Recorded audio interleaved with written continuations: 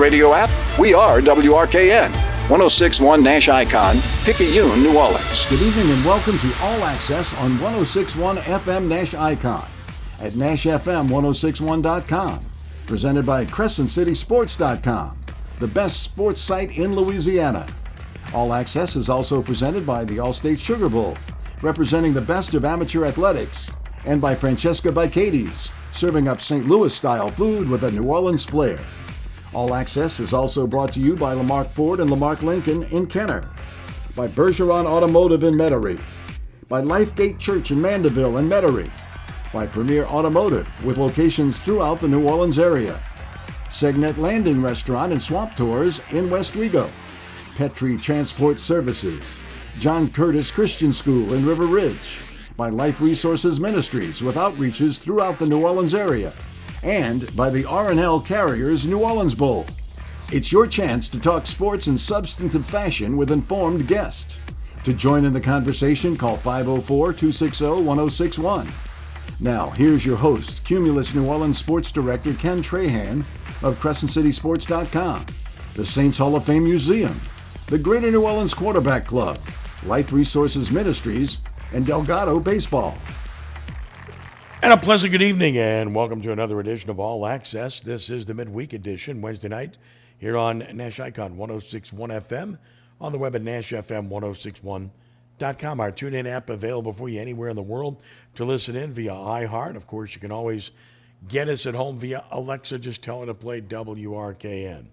Email me, Ken at CrescentCitySports.com. Check out the podcast following the show through CrescentCitySports.com and click on podcast on the left-hand column.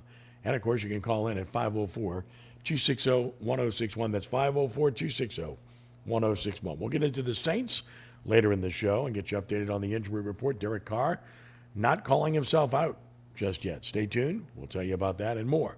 And we'll also talk about Tulane football with Crissy Froyd of CrescentCitySports.com later in the show. We'll talk about LSU football coming up for a few minutes as well. But first, we'll do that with our current guest, who we're going to talk first about the Louisiana Sports Hall of Fame with, because today the class of 2024 was announced, and it's a really good one, and it's a pleasure to welcome a great friend, the executive director of the Louisiana Sports Hall of Fame, among many ventures, our friend Ronnie Rantz. Ronnie, good evening. How are you? Thanks for having me, Kenny. Always a pleasure. And, of course, just talking about the release today, and it's pretty special, obviously, starting with Drew Brees, who clearly is, as big a name as you're going to find anytime, anywhere. Simone Augustus, who's got an incredible resume to speak of and has already been memorialized on many fronts, including at LSU. Daniel Cormier, who's been unbelievable in his field in mixed martial arts, is another. Of course, Kevin Jackson, who was a great wrestler, I knew very well. Perry Clark, terrific basketball coach at Tulane. Kerry Joseph, a friend of mine, and a guy that played professionally for many years, especially in Canada. Wilbert Ellis of Grambling, another wonderful guy who made his name. And Frank Monica, who clearly is a great high school coach, one of the best ever. Ray Seville, Breeders' Cup winning jockey. And this is a great class. Just first and foremost, your thoughts about this particular group. Well, I feel like a broken record, Kenny, when I say it every year, but being the CEO of the Louisiana Sports Hall of Fame Foundation is a super easy job from a standpoint of being a part of the 40-person selection committee, because there's so much talent, there's so many well-deserved people. Now, the hard part is, saying, okay, this is the class and those others are going to have to wait a while. But there's just such a tremendous diversity in the state of Louisiana of whether it be coaches or players. And, people get caught up in football, baseball, basketball, and I say it every year. I mean, you mentioned like a Ray Seville, a guy who was a 35-year jockey, won over 4,000 races. He was literally the national jockey of the year, voted on by his peers one year. You're honoring not only jockeys, but you're honoring college baseball coaches. You're honoring, wrestlers and MMA fighters. Yeah, we're going to have the Drew Breeses of the world and the Simone Augustus of the world, who are arguably two of the greatest athletes ever in the state of Louisiana. But I love shining the spotlight on those others that maybe folks don't necessarily know right away. And listen, I think the preponderance of these names people do know. But when you get into a couple of those, maybe a little bit more obscure. First of all, horse racing, not as prominent amongst many, although it's hot in the Lafayette area, it's hot in Vinton, hot in New Orleans, hot in Shreveport. Razor Bill is a great jockey. And then, of course, when you're talking about, a guy that, again, comes from Grambling, maybe not as much recognition or knowledge of a person from that ilk as well. So I think that's probably, the kind of individuals you're speaking of. Yeah, and, a couple of coaches that obviously you're very familiar with, and, Frank Monica, there's nobody more deserving, 3 state championships, 3 different high schools, and just a legendary career, a gentleman of a man. But Perry Clark is an interesting name. Perry Clark in the 90s was the golden boy of Tulane basketball, and what he did taking that program in 1989 until 2000 and took them from the trash heap of college basketball coming off of a death penalty, and then to go to 3 NCAA tournaments in 4 years and just to show you his greatness, Tulane hasn't been since. And so he was a guy that it's taken a few years to get Perry Clark into the Hall of Fame. There's been a lot of discussion about him, but in my mind, super deserving of, especially when you know the totality of the story.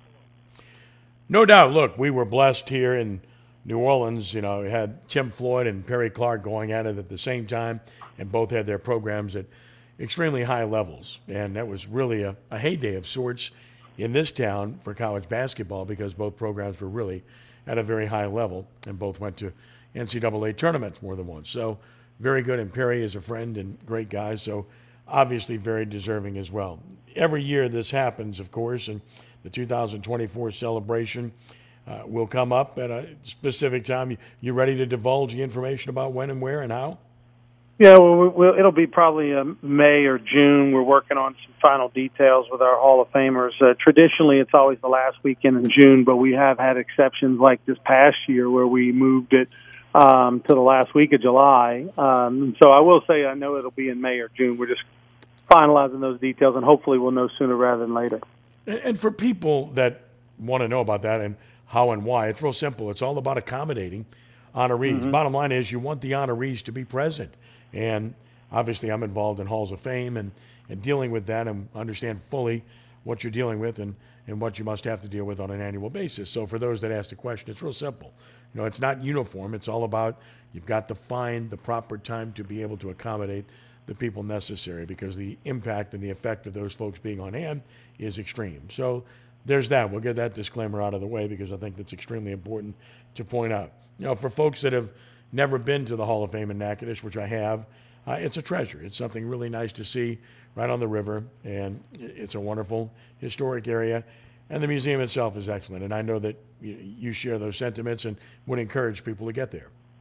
Yeah, it's open Tuesday through Saturday in Natchitoches, a full 3.5-hour jaunt from New Orleans. And, if you're looking for an excuse to go outside of Hall of Fame induction weekend, I urge you to go during the holidays. If you go anytime from the first weekend before Thanksgiving to the beginning of the first of the year, you're going to go during the Christmas festival time of the year where the whole city, the downtown area is lit up like the North Pole. You got Santa's down there. It's literally a winter wonderland of sorts. And so that would urge you to go that time of the year if you can't make the Hall of Fame induction weekend events. And the museum itself is open Tuesday through Saturday, 10 to 4:30 p.m., and definitely worth the visit. No doubt. Look, it's a great class. The museum is outstanding, and we'll look forward to the dates when they're announced and the complete class as well. All right, Ronnie, so LSU football, I'm not sure just who this team is yet. I think they're pretty good. I just don't know if they're real good. They're real good on offense. They're, I guess, defensively moderate would be the right word. Kicking game's better this year than it's been, which is a good thing. But again, they were, 3-score favorites at home against Arkansas and barely survived against a team that lost to BYU at home. So couldn't have been too thrilled about that, although thrilled with the victory. I think that would be the right way to approach it, right? Well, I think you and I both are in agreement. They're a good team. I don't believe they're really good. But the good news, using that word a lot, for the entire college football landscape is that who is really good? Mm-hmm. are there 4 teams that are really good? And the answer is probably not this year. It is as wide open a race as there probably ever has been. Now, Georgia's still the leader in the clubhouse. They're 2-time national champs. They're not doing anything necessarily to not be the favorite, although it's funny, they win by 10 over South Carolina, and people act like, oh, what's wrong with the Georgia Bulldogs? And so Georgia's still the best team in the country, in my opinion, but the other 2, 3, 4, but they don't seem unbeatable, with a new quarterback, and they don't seem like you just can't compete with them, and that like you couldn't the last couple of years. So I think it's going to be a fun rest of the year. LSU's defense is a problem. That secondary is a problem. They're still figuring it out. They're going to be tested tremendously. The over-under on this game is now 67.5. It was 63.5 just a couple of days ago. It has jumped up that much. It's expected to be a high-scoring game against Ole Miss on Saturday at 5 o'clock in Oxford. And I think that's large in part due to the fact that people have dug in on this defense, and they just don't think LSU's going to be able to stop Ole Miss offensively. It's going to be a shootout, most likely. Yeah, it's interesting because I, of course, saw Tulane and Ole Miss, and Tulane's defense is really good, and they really did. They really did shut Ole Miss down. Ole Miss, couldn't run the ball on Tulane, and Ole Miss was 1 for 13 on third down against Tulane. Tulane's problem was they didn't have their quarterback, and did absolutely nothing in the second half, and it's a one-score game with 2 minutes left, and they turned the ball over for a touchdown, and defense finally gave something up. But bottom line is Tulane's defense, at least from what I've seen, is better than LSU's. LSU's offense, though, is exceptional, so they've got a chance to beat everybody because their offense is so good, but they can't have a half like they had against Arkansas against better teams and expect to win. That isn't going to happen. Yeah, no question. That was, and we've seen that now twice this year. We've seen the second half against Florida State where the offense, after having success in the first half moving the football, just couldn't punch it in the red zone. Had a few missed opportunities there, but they moved the ball up and down the field against Florida State in the first half and then disappeared in the second half. And it was the exact reversal this week against Arkansas, where the offense and Jaden Daniels in particular looked off his game and didn't look like it was going to be his night, but then went into the halftime, came out in the second half, and was sensational. So, you're right. This defense is not the type of defense where that can happen. And is Ole Miss a good team? I think they're a lot like LSU. They're a good team. I don't think they're a great team. They're not as good as I think we thought they would be. Alabama showed that. And again, Alabama, good team. Probably not as bad as we thought. The bad news for LSU, they're going to be playing Alabama a month plus from now, and that's a team that you can see is going to get better and better and better. And unfortunately, LSU's probably going to catch them at their best. But it's a wild year. It's a fun year. I made a policy, Kenny. I always like to put a little coin on a game, but this year I decided I'm not going to bet on any LSU games or any Saints games whatsoever, so that I can just enjoy it. And I'm glad I did that, because the first game at Saints win 16-15. You didn't cover. This past game, you blow you worry about the spread and all that. It's much more enjoyable. I had much better time going to the LSU game this past week and the Tigers winning on a field goal late and not worrying about the 18-point spread than I did all the people that were sitting around me.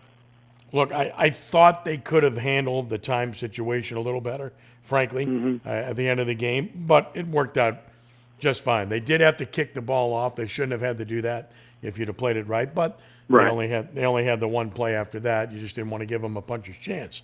That said, when they needed the drive, they got it. Malik Neighbors, it's hard to imagine anyone playing better than he is in the country at his position. Jaden Daniels, you'd put in the same category right now. The other receivers are good. And, look, they would not have beaten Florida State had Logan Diggs been healthy, but Logan Diggs makes a huge difference. He's a real, strong, good SEC running back who not only is a good runner, he can catch the ball, and he's by far their best pass protector as a running back. And people keep asking, man, why don't they play him all the time and give him 20 carries? Look, he got 14 the other day. He's a starter and he's a finisher, and maybe that's what they continue to intend to do and use 3-4 guys. But it's clear he would be that guy, And then, of course, Caleb Jackson has a great future, just not there for pass protection and in the passing game yet. But, boy, what a talented runner he's going to be. Josh Williams, a change of pace guy, but, not an every down guy. And, Noah Cain does what you ask him to do. But bottom line is they've got a guy now that, they really didn't have last year in Logan Diggs. Yeah, and I think you're going to probably see them. And, look, we've seen this problem with LSU in the past. They usually have a full running back room, and then at some point the cream rises to the top. They establish who that horse is, and they feed them. And I would think that you're going to see that out of Diggs the rest of the year. Offensively, too, it was nice to see Brian Thomas have a breakout game this past weekend. A guy who was from Walker High School. His dad played at LSU years ago. And he's a big target. He's a big body, physical receiver.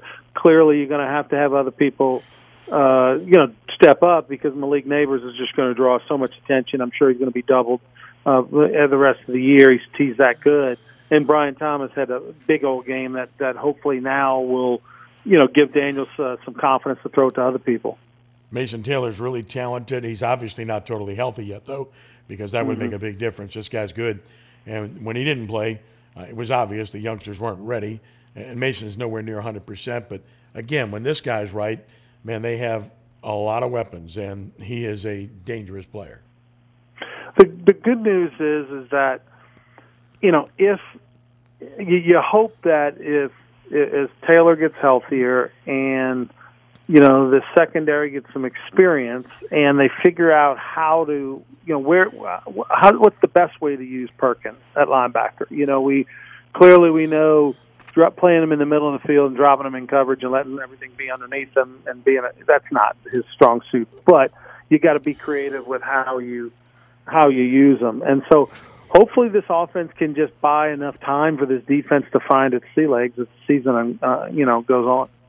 It's interesting because, Perkins was more involved. That said, had he not roughed the passer in that game would have been over a lot earlier the other night. Right.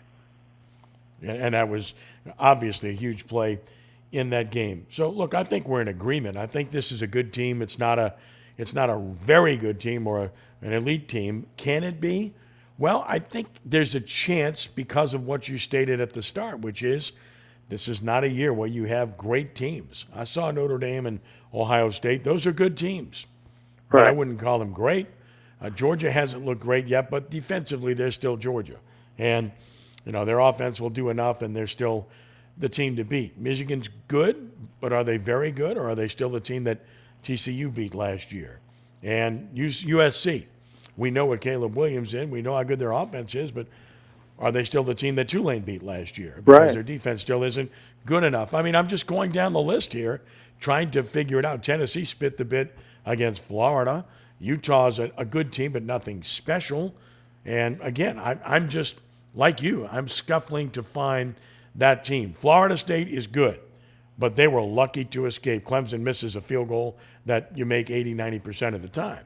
Or they were fortunate to beat Boston College, too. Very much so. Very much so. Mm-hmm. My feeling about that is simple. Florida State's that talented. They really are. But Florida State was 1,000,000% in on LSU. That was everything to them, and it showed. And they outplayed LSU. They outcoached LSU in the second half because you said it earlier. LSU had 300 yards in the first half, and they left points on the field left and right in that first half. If they kick field goals in that game and they have a 2-score lead going to halftime, then I think it might be a little bit different, but it wasn't, and they elected to do what they did, and we move on. And then that gets back to what we said about Diggs. If you got those 4th and 1 and 4th and 1.5 or 2 situations, if you had Diggs that first week, that's where he probably figures in, but they didn't have him. So different animal. You mentioned a lot of teams there, and they all have flaws. Yes. They're not those dominant. Alabama is a team that get beat at home by Texas. I could totally see Alabama though going 11-1 and making it to Atlanta, right? So, but nobody thinks that this is a great Alabama team. So, but their defense is so good, and the rest of the league, you look around, they're going to be favored every game they play. So I think that there's everybody has their flaws. Some teams are good on offense, like USC, but not great on defense, and I think that's the case for everybody this year, not named Georgia, that you've got major questions about, and so can LSU go 10-2? And the answer is yeah. I think LSU can go 10-2. We wanted them to go 12-0, but if LSU goes 10-2, does anybody have a problem with that? So, not in the least. Not in the least. I think we all felt very strongly that 3 years would be that time element where Brian Kelly would have this team contending for national honors. I think they're right on track for that. I think they're another very good recruiting class away from being that. Because, yes, they will not have Jaden Daniels next year, but Garrett Nussmeier is a good player. And he'll be ready to step in. And if they keep recruiting the way they're recruiting, then certainly I think they can be there next year. But clearly the focus needs to be on defense. And, if you're going to, be very active in the transfer portal, you got to hit. So far Aaron Anderson's been a mixed bag. The guys in the secondary have been a mixed bag. Logan Diggs is a plus. That's obvious. And obviously you've got one or two others that have contributed, but you've got to hit that transfer portal. When I mean hit it, you not only have to hit it, but you have to hit with your picks too. And I haven't seen that to the nth degree for LSU, which is what's kept. 2 years in a row that they have not hit in the transfer portal in the secondary, and that's right. That's surprising and disappointing. And when you talk about Anderson, it's amazing, isn't it, how tough it is to catch punts? There's a guy, you want the ball in his hands. He is Trendon Holiday to a little bit, the extent in my mind. Put that foot in the ground, 1 cut, 2 cuts, gone. Right. But you got to catch it first. And it's just obviously so much harder to do than we realize. Yeah, they don't have the confidence in him to do it. And kickoff's not there either. And he's been a very minor player when it was thought he'd be a very prolific player for them. And, of course, I did a bunch of his high school games. So he's an electric guy. Nobody could tackle him and nobody could catch him in high school. But this isn't high school. So we shall see. And again, I think they need to do a better job in that. I think they're recruiting freshmen very well. I don't think they're doing the transfer portal as well as others are. That's what I see at this point. So evaluation, availability, and go get it. And I think that's kind of where Brian Kelly's LSU program is right now.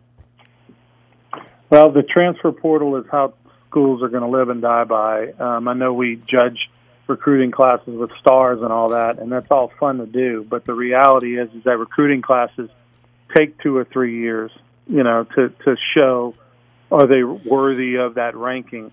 Transfer portals can have an effect right now. They're immediate. So it's definitely a mix of both, and the big-time programs can have the ability to have a mix of both.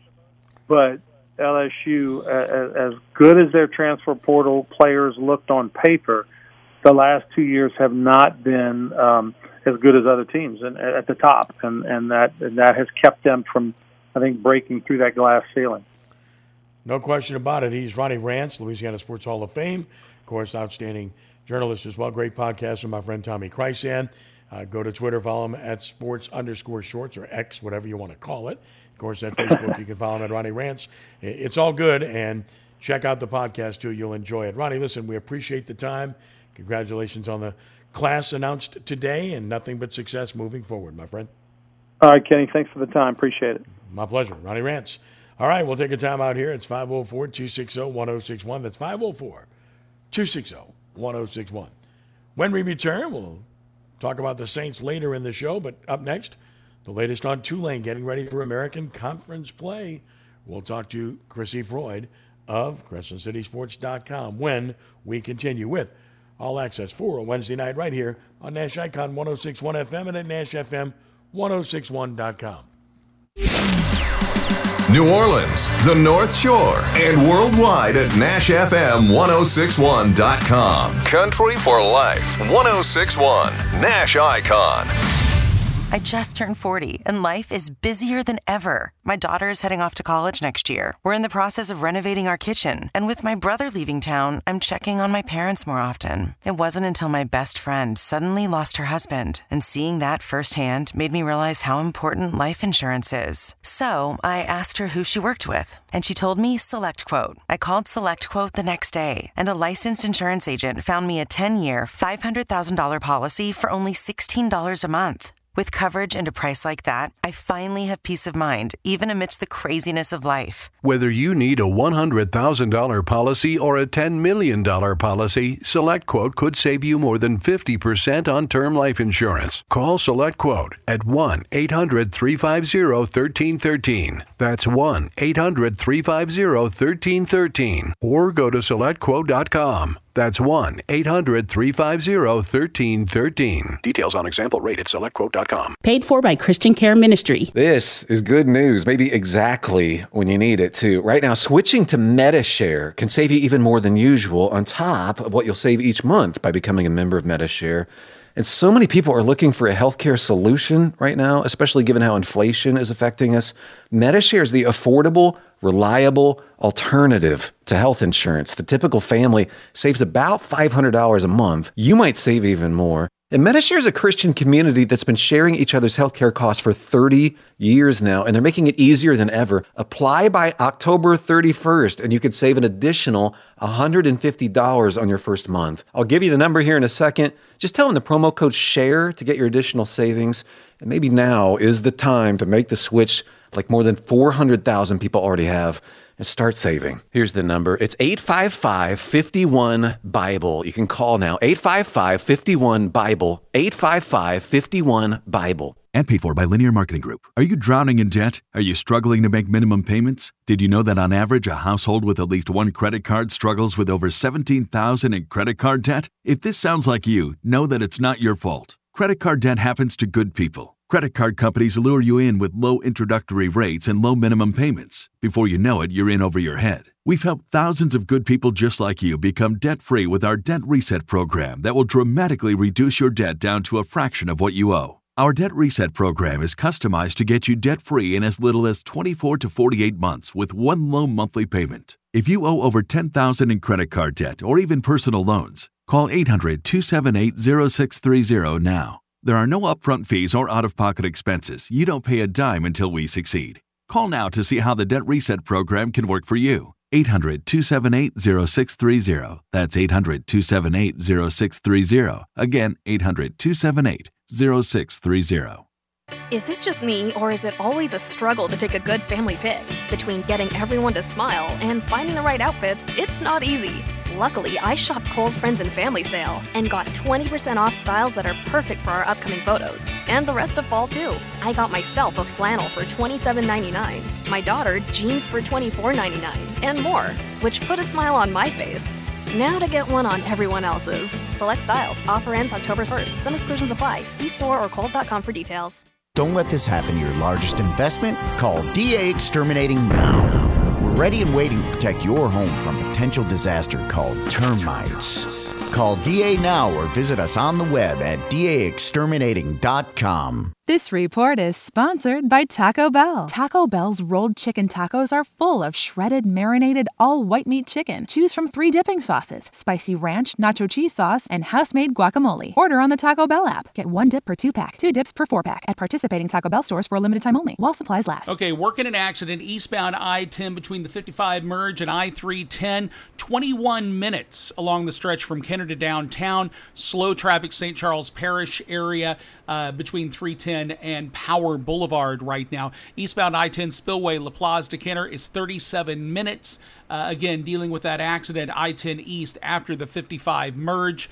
Seeing a little bit of slow traffic. Westbound I-10 Reed to the flyover running about 10 minutes. New Orleans Funeral and Cremation Service Traffic Center. Calling all listeners, what's on your mind? We'd love to get your take by calling Ken Trahan of CrescentCitySports.com and All Access on 1061 Nash Icon and at NashFM1061.com.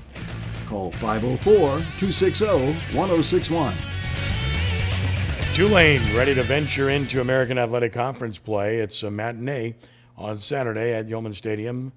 Hall of Fame game. It's 11 a.m. against UAB coming to town. Hopefully another full house to support this football team that's 3-1 right now and looking good for another double-digit win season. Joining us to talk about the Green Wave, our good and great cohort from CrescentCitySports.com, Crissy Froyd. Crissy, always a pleasure. Welcome. And I guess we'll start with, this past weekend. It's kind of ho-hum, not the best performance, a little bit uneven, but almost expected. The good news was Michael Pratt returned and knocked off some of the rust. He wasn't as sharp as he's been or can be, but the fact that he got back out there and could play and knocked off some rust, I think is a good thing getting ready for conference play. Yeah, I think so. I think that it definitely gave Tulane a boost to have him back in the fold. I think that Kai Horton has a really high ceiling, and he's had some good moments, but the only thing that we kind of saw in the stretch there where he didn't field, where Michael was out those 2 games, is kind of a lack of consistency. It started to get better in the second game, and obviously Ole Miss is a very tough opponent, the toughest opponent that Tulane had on the schedule, but I think that whenever Michael came back, there were a few passes there that were underthrown. There were a little bit of just things that weren't quite like him, and I think one thing that I noticed is that it seemed like he wasn't quite at full capacity. He had the knee injury, and I think that there were a lot of rumors going around that he might be out for potentially 3 to 5 weeks, and he came back pretty much right at the 3-week mark. And then we heard also from Willie Fritz that they were strongly considering letting him play against Southern Miss, so I think he recovered ahead of time, but I still think that that there was still some recovery to be done. So I think it's going to be interesting just to, as that solidifies, he's still wearing the brace and everything, him getting back to 100%, which obviously any lower body injury is going to affect a quarterback mechanically from a lower body mechanics perspective, which is going to throw off some of that accuracy. So I think between that and the rust, that's why we saw some of those uncharacteristic underthrown passes in there. By all accounts, he didn't re-aggravate it, so that's the good news. The question is, how much does it hinder him moving forward, if at all? And, of course, conference play starting. Tulane's a prohibitive favorite here Saturday morning. Let's talk a little bit about UAB. This is a 1-3 football team. It's a football team that, by all measures, is average to mediocre at best. And Tulane should be a 3-score favorite over this team. What do you see in UAB? What problems might they present to the Green Wave? Yeah, I mean, in week 4, they were able to put up 21 points. So UAB is coming off of one of its better performances, but all things considered, this is a team that's allowed 40 or more to every FBS team that it's played this season, which tells you that this could be an explosive game for Tulane offensively, especially given just how solid the team is on offense overall, the way the passing attack has really come to life. Michael being back, all those things going together, I think that this is going to be a high-scoring game for Tulane and not so much for UAB, because it's just from my perspective, it's a team that kind of in all 3 phases is having some issues and has some lower level expectations after ahead of the season. We kind of thought that maybe this would be a sneaky good team, but it's not looking that way so far. Looking at the running back situation, this has been an average bunch. Obviously, we knew it wasn't going to be what it was last year. It's been okay, maybe not quite as good as you hoped, at least to this point. But it certainly looks like Mekhi Hughes has been clearly the most effective. He's got twice as many carries as anyone else. But if you're looking for that second guy, would you like to see more of Arnold Barnes, like a lot of people have weighed in on? Yeah, I mean, that huge touchdown run that he broke out on last game certainly made a statement, and I think caught him a little bit more attention. We talked to Willie Fritz today, me and Gary Smith did, about this a little bit, and he said, I feel like it's obviously impossible to just continuously be able to play 5 backs and evaluate them that way, and every single one of the individual running backs he feels like has done some good things, but he wants someone to stand out and to be great. And at least in his eyes, he hasn't quite had that yet. And I think it's been interesting to watch just all the way around, because, I mean, we talked about the Tulane running backs, and everyone kind of thought it was a done deal, it seemed like, from the outside perspective. A lot of people seemed to think that it was going to be a Shad Clayton Johnson getting the bulk of the carries, and then it was going to be Iverson Celestine, and that within 2 to 3 weeks that was going to be ironed out. And that's clearly was not the case, and it's still ongoing. So I think it's just going to be really interesting to watch how that shakes out. But I mean, like Arnold Barnes, and then we look at Mekhi Hughes. Those are 2 guys that didn't receive nearly the amount of preseason attention that Clayton Johnson did, and if anything, they've done better than the other ones have. Lawrence Keys has been all that in terms of receiving core. He's got 3 scores and leads Tulane in receiving by a solid margin. Chris Brazel, great size, great promise for the future. Jaquan Jackson still the big play man of that bunch. This has been a pretty good bunch, and we thought it might be before the season has started, and that's turned out to be the case. Yeah, I think so. I mean, obviously you have Jaquan Jackson there as a veteran. He's quietly one of the best kick returners in the entire nation. Really a big special teams ace for Tulane on that phase of the game. And then we look at Lawrence Keys. I mean, last year, toward the beginning of the season, I kind of expected to see a little bit more of him because we talked about kind of the potential he had transferring over from Notre Dame. But I talked to Slay Nagel about it a little bit, and it was kind of always the plan to eventually push him into this role. And really, you have a receiver who can do it all. I mean, he's done well on special teams. They use him on a lot of jet sweeps, a lot of trick plays, a little bit of wildcat stuff going on there. But then you're seeing just how much he's also blossoming as a traditional receiver. So he's really just a jack of all trades and really just a player that could do just about anything that you ask of him. Flipping it to the defensive side, we're visiting with Crissy Froyd, CrescentCitySports.com. 10 turnovers they've come up with. And, of course, they've gotten good pressure on a consistent basis on the quarterback, and that's reflected in the 15 sacks they've recorded.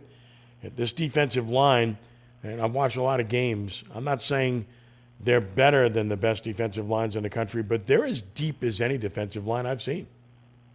Yeah, I think that is definitely something that's come to light just now that we're almost midway through the season, which is something that I personally can't believe, to be honest with you. It always flies by.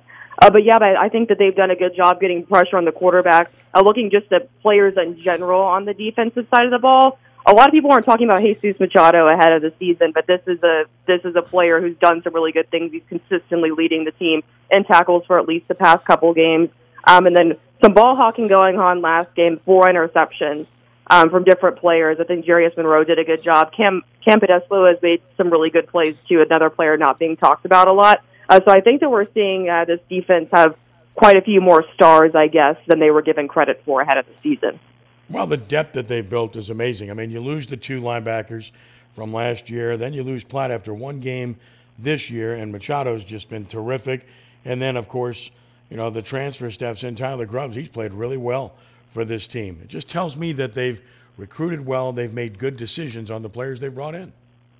Yeah, I think so, and I think that's kind of what everyone's question was after Tulane made that historic run and then went and won the Cotton Bowl was kind of, is this going to be a flash in the pan? Is this a one-off, or is this something that's going to consistently be maintained? And we're seeing now at this point that this is something that can be consistently maintained. I think that Tulane did a really great job on the recruiting trail, and then also I think that Willie Fritz and his staff have a really good eye for talent and kind of picking out some of these diamonds in the rough, some of these 2 stars, 3 stars that, looking back on, I mean, hindsight's 20/20. There's a lot of bigger SEC teams that might look at that same player and be like, man, I wish we would have noticed that because he was just too underrated. So, yeah, I think that as long as it can keep this going, I think that they've got some continuity to build on for sure. We'll obviously talk about Memphis next week, but looking at the rest of the schedule, I think we all felt prior to the season that UTSA would be a real threat. They certainly haven't played that way. Memphis has that ability, and they're at home, and we all know about the House of Horrors that's been for Tulane. So this game, you just have to take care of business. And if you do that, then that game in Memphis the following week, that could very well be for a conference championship. It could very well be a game that could catapult you to going undefeated the rest of the way. Yeah, I think that Memphis stands out as the toughest matchup just from a historical perspective. But I think whenever we look back at Tulane and Memphis and the last time that Tulane went on the road to Memphis and stuff like that, we see, you can look at the all-time series and stuff like that and talk about history repeating itself. But this is a very different football team with a much higher level of talent and success than the last time that Tulane traveled to Memphis. So I'm thinking this is going to be a lot of a different story. And then before the season, I would have told you that UTSA was going to be a tougher matchup than Memphis. But I think with the way the UTSA is playing as a whole, that's probably not going to happen. So you have to avoid kind of a Southern Miss type trap, that game that Tulane never should have lost last year as you go down the stretch. But I would go ahead and say that if Tulane beats Memphis, they're running the table the rest of the season. I think exactly the way you do. I just, having watched UTSA twice, I just don't think they're that good. I think Tulane's better than North Texas. They're better than Rice and East Carolina, even though they have to travel to those places and get Tulsa at home and then Florida Atlantic on the road. I think they're better than Florida Atlantic. Now, you've got to be healthy and you've got to show up and play every week for sure. Final thought, people are asking the question, somebody emailed this as well, asking me to address it on the show tonight, which is, what's it going to take to be ranked again for Tulane? Because there isn't that power opponent on the schedule the rest of the way. And the answer I can provide to that is probably the same one you will. Just keep winning and let it take care of itself and let other people get beaten. That's pretty much all you can do. Yeah, I've got my own opinions on the way that some people rank in those polls, because I think sometimes you look at them and there's teams way higher than others that there's really no reason that they should be. Strength of schedule is going to work against Tulane. There's no doubt about that. Nothing can be done about that. Tulane can't change its opponent. So I think that if they win, and they win largely, that's going to help a lot. And then whenever we look at those teams that are kind of dabbling in the bottom, like 20 to 25, and then those that are receiving a high level of votes, how things shake out for those teams, it's going to be a combination of those things. All right, so final thought as we look forward to this game. As of right now, I've got Tulane winning this game by 17. Your thoughts?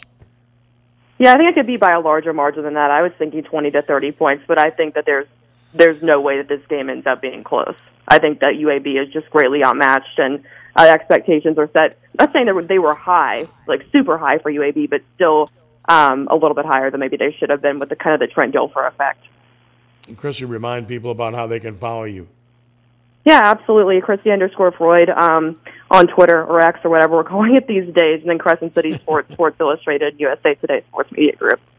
That'll do it. That's pretty extensive, and for an extensive person who does a great job. Crissy Froyd, always a pleasure. Thank you for the time. Keep up the good work, and look forward to the game on Saturday. Absolutely. Thank you. Okay, Crissy, thank you. So that's the whole approach to what to expect from Tulane and UAB this week. No, it's not a sexy schedule. And no, there's no power team on the schedule. And no, there's no ranked team remaining either. You just have to go about your business and take care of it. And let the chips fall where they may. You can't do anything but play the games, play your best, show up each week and be the very best you can be. And if you do that, well, you've done all that you can do. And I think that's where Tulane's at right now. And I think it's a mature team that's very capable of doing so. If you'd like to join us, it's 504-260-1061. That's 504-260-1061. We'll take a time out here. When we return in just a moment, we will talk about the New Orleans Saints as we continue with All Access on this Wednesday night. I'm Ken Trahan, Rudy Dixon, our producer, and we're back in just a moment here on Nash Icon 106.1 FM, and on the web we're at NashFM1061.com. Louisiana is 48th in police pay, 35th in teacher pay, and dead last for firefighters. That doesn't surprise you, does it? The legislature had an extra $2 billion. That's billion with a B. The blue team fought the red team, and then the red team fought the red team. They passed a budget that none of them read, without permanent raises for teachers. What kind of message are we sending? It sounds like, move to Texas. We don't value you. It's embarrassing. So how can we expect our children to stay, serve, and build community if we don't make our teachers, police, and firefighters a priority? I'm Hunter Lundy. I'm a Christian and an independent. I'm running for governor. Let's seize a future of family, community, and prosperity, not one of crime, poverty, and potholes. Why not? Hunter Lundy, governor. Paid for by Lundy for Louisiana. Every 40 seconds, a child is reported missing. Find the Children is a nonprofit organization dedicated to helping find missing kids. You can be a part of their mission by donating your unwanted car. Call 1-800-775-5622. You'll receive the maximum tax deduction, and we provide fast, free pickup. Call 1-800-775-5622. Donate your unwanted or unused car. Call 1-800-775-5622. This advertisement was paid for by Cars R Us and Find the Children. From local town councils to Capitol Hill, agents who are realtors are standing up for what's right. We're here protecting property rights. Here advocating for the issues that affect our neighborhoods. Here championing fair and equitable housing for all. Because we're realtors, bound by a code of ethics, driven to serve our communities. We're here for it all, here for you. Realtors are members of the National Association of Realtors. That's who we are.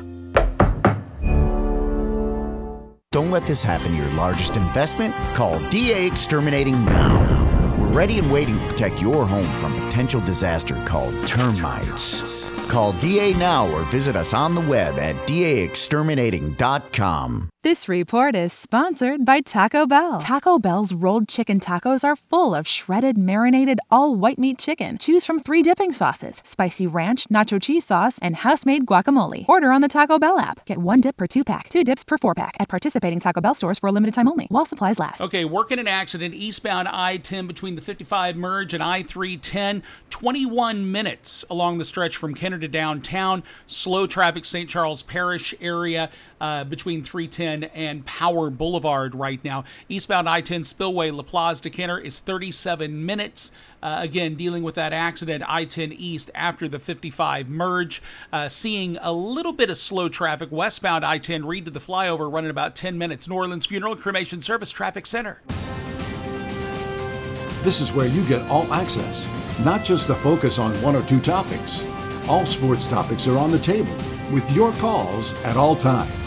Join us now by calling 504-260-1061. Now back to Ken Trahan on 1061 Nash Icon through CrescentCitySports.com and at NashFM1061.com. The New Orleans Saints on the practice field for the first time this week in preparation for Sunday's home game with the Tampa Bay Buccaneers. Noon in Caesars Superdome. Saints, Tampa Bay, Atlanta all 2-1. Carolina 0-3 in the NFC South. And, of course, all eyes on Derrick Carr today. Was out today, didn't throw. And he said he's going to do everything he can to be out there on Sunday. If he can play, he'll play. If he physically cannot, then he won't. He added that if he doesn't play, there's no fear of re-injury, no fear of being able to help the football team. Translation, my guess is he's not playing. My guess is they'll wait to make that determination. And if he doesn't, that's not all bad. You want to get him healthy enough. You want to make sure he's right. And you don't mortgage the season for 1 game. Jameis Winston is capable of stepping in and winning a game. We saw that in his first year here. No, I don't think he's as good as Derrick Carr overall in managing an offense and doing the things that the team wants done. But he can make throws. And then, of course, there's the other part of the equation. You got Alvin Kamara back this week. That's a big jolt of energy because this guy, we all know what Kamara is, what he has been. Certainly enhances the team's running game, certainly enhances the team's passing game. And that's huge to have him back. So I do think that if you're asking me today the scenario surrounding Carr, I would say he won't play Sunday, but that he won't be out long. Maybe 2 games at most. But that's just a guess based upon talking to some people that know a little bit about this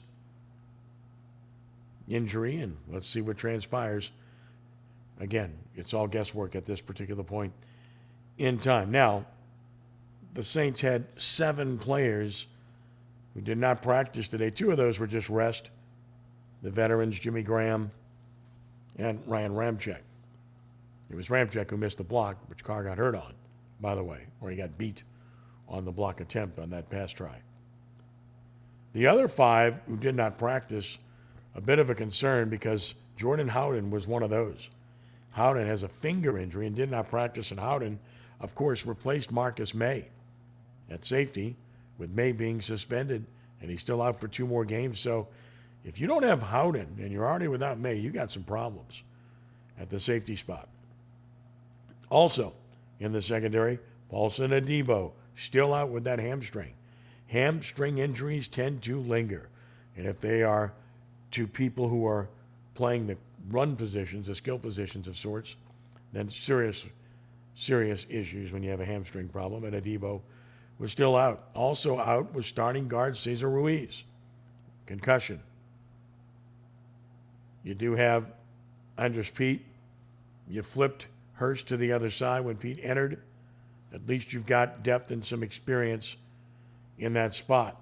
Foster Moreau remains out. Foster with that lingering ankle injury. Fortunately, Jimmy Graham filled the bill. Saints haven't gotten Juwan Johnson as involved yet as you would have thought, considering the year he's coming off of a year ago. He's a playmaker. And he's a guy that you figure is going to get more targets moving forward. Great to see Jimmy Graham get the ball in the red zone. He's still got that ability, and the Saints got him the ball. Carr put it right in there in a tight window and scored against Green Bay. As for the Buccaneers, they had 6 players who did not practice today as well. They include cornerback Jamel Dean, neck and shoulder problems. Linebacker Sophia Dennis with a hamstring. Defensive lineman Kalijah Cansey with a calf problem. Cornerback Derek Pitts with a hamstring problem. Their space-eating, block-eating nose tackle Vita Vea, pectoral injury. And Devin White, the former LSU Tiger and linebacker, with a foot injury. Note that 3 of the players on their injury list, though, which includes Carlton Davis, who was limited today with a toe problem, 3 of the players on the injury list are cornerbacks, which could be enticing to Jameis Winston or Derrick Carr, depending on who gets the call. But got to think it's going to be Winston, at least where we sit right now, from the Saints' perspective. So that's the injury situation. And the Saints and the Bucks, you look at this matchup, and the Saints, interestingly enough, when you look at this game, the Saints are a 3-point favorite right now. Saints are minus 160 on the money line. The over-under is 40.5 points. And with the Saints these days, you better bet the under, right? I mean, last week I was dumb enough to think they were going to score on Green Bay with Green Bay's issues that they had on defense, but I also thought Green Bay would score. And, of course, neither happened. And they went under again. The reality of the situation is the Saints haven't scored, more than 20 points in, 11 games? So they've held opponents to 20 or less in 11 straight games, and they've only won 6 of those 11, which speaks volumes about the lack of productivity that this offense has had. And unfortunately, it has continued on thus far this season, and that has got to change. In my estimation, they have enough weapons. I think Chris Olave is upper echelon in the league.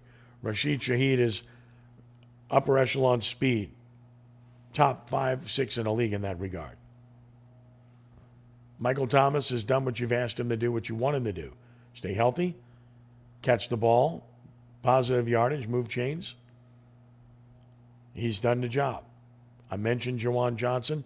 Got to believe he'll get more involved. He can make plays. Jimmy Graham in certain spots, obviously.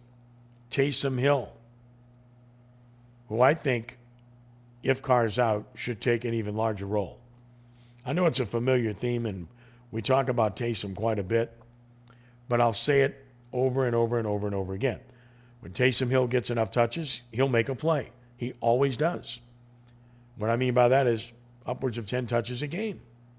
And I think it's imperative for a guy that kind of ability, and it's not just to run the football. It's not just to run a running play. He can make a throw or two, especially when defenses are looking for the run and you get man coverage.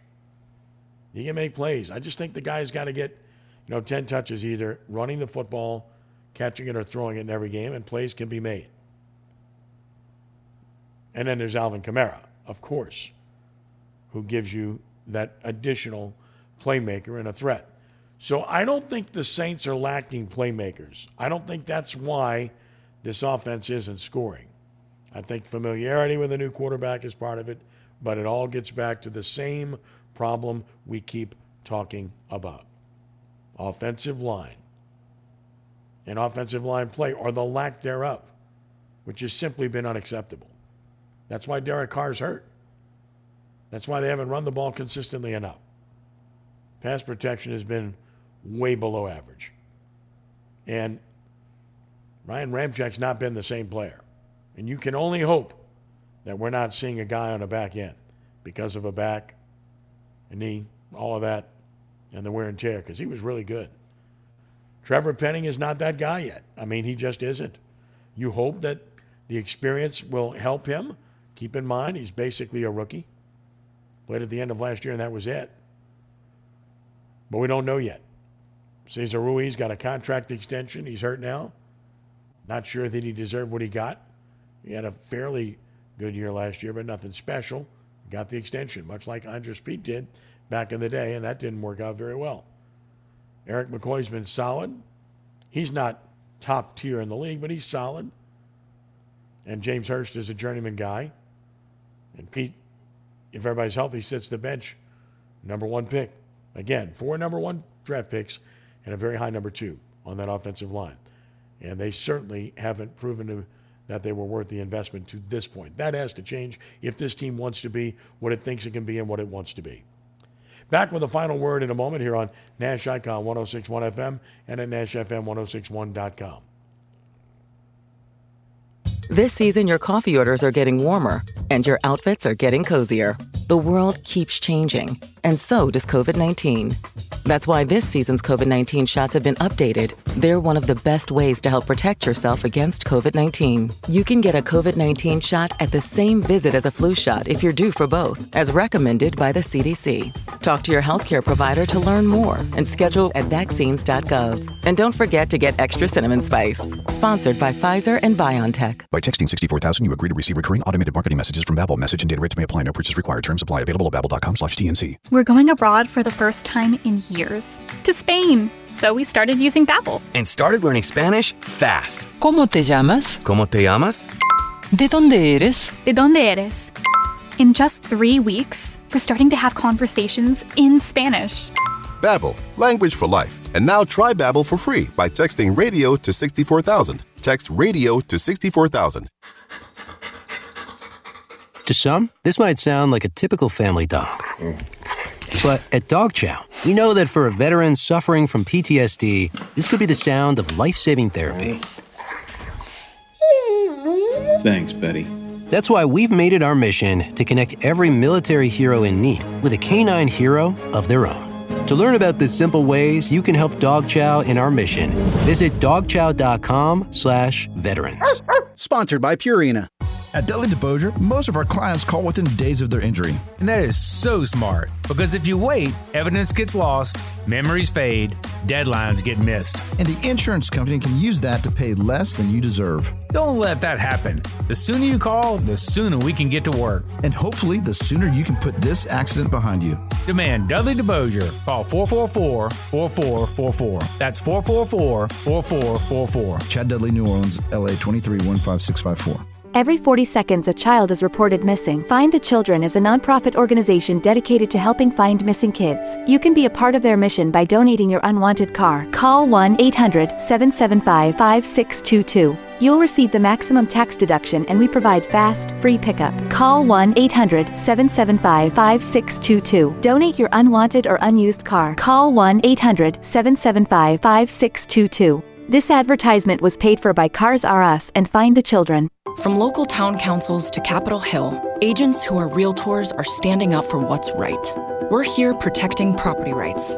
Here advocating for the issues that affect our neighborhoods. Here championing fair and equitable housing for all. Because we are realtors, bound by a code of ethics, driven to serve our communities. We're here for it all. Here for you. Realtors are members of the National Association of Realtors. That's who we are. We all hear the radio ads about the IRS. They tell you to be afraid, to be scared, and they try to frighten you into calling. I'm not here to do that. Tax Relief Advocates is different. TRA is here to tell you that if you owe money to the IRS, whether it's $5,000, $50,000, or $500,000, we have a solution. It doesn't matter if you're sitting in your car, at work, or with your kids. No matter where you are, call now. 800-575-8695. Don't lose hope. TRA can eliminate or reduce what you owe to the IRS. There is zero risk to you. If we can't reduce your tax debt, then you pay nothing. Our passion is taxes and helping individuals fix their IRS problems. We have a 5-star rating on Google and Yelp and an A+ with the Better Business Bureau. You don't need to be afraid of the IRS any longer. End your tax nightmare today by visiting us online at TRA.com or call 800-575-8695. That's 800-575-8695. Tax Relief Advocates. Real solutions for real people. Always welcoming intelligent points of view, whether we agree or disagree. Let's have meaningful, constructive dialogue on All Access with Ken Trahan on 106.1 FM Nash Icon, at NashFM1061.com, and through CrescentCitySports.com. Give us a call, 504-260-1061. Close it out tonight. The Blazers trading Dame Lillard to play with Giannis Antetokounmpo and the Bucks as part of a 3-team deal. Includes the Suns. Portland gets Drew Holiday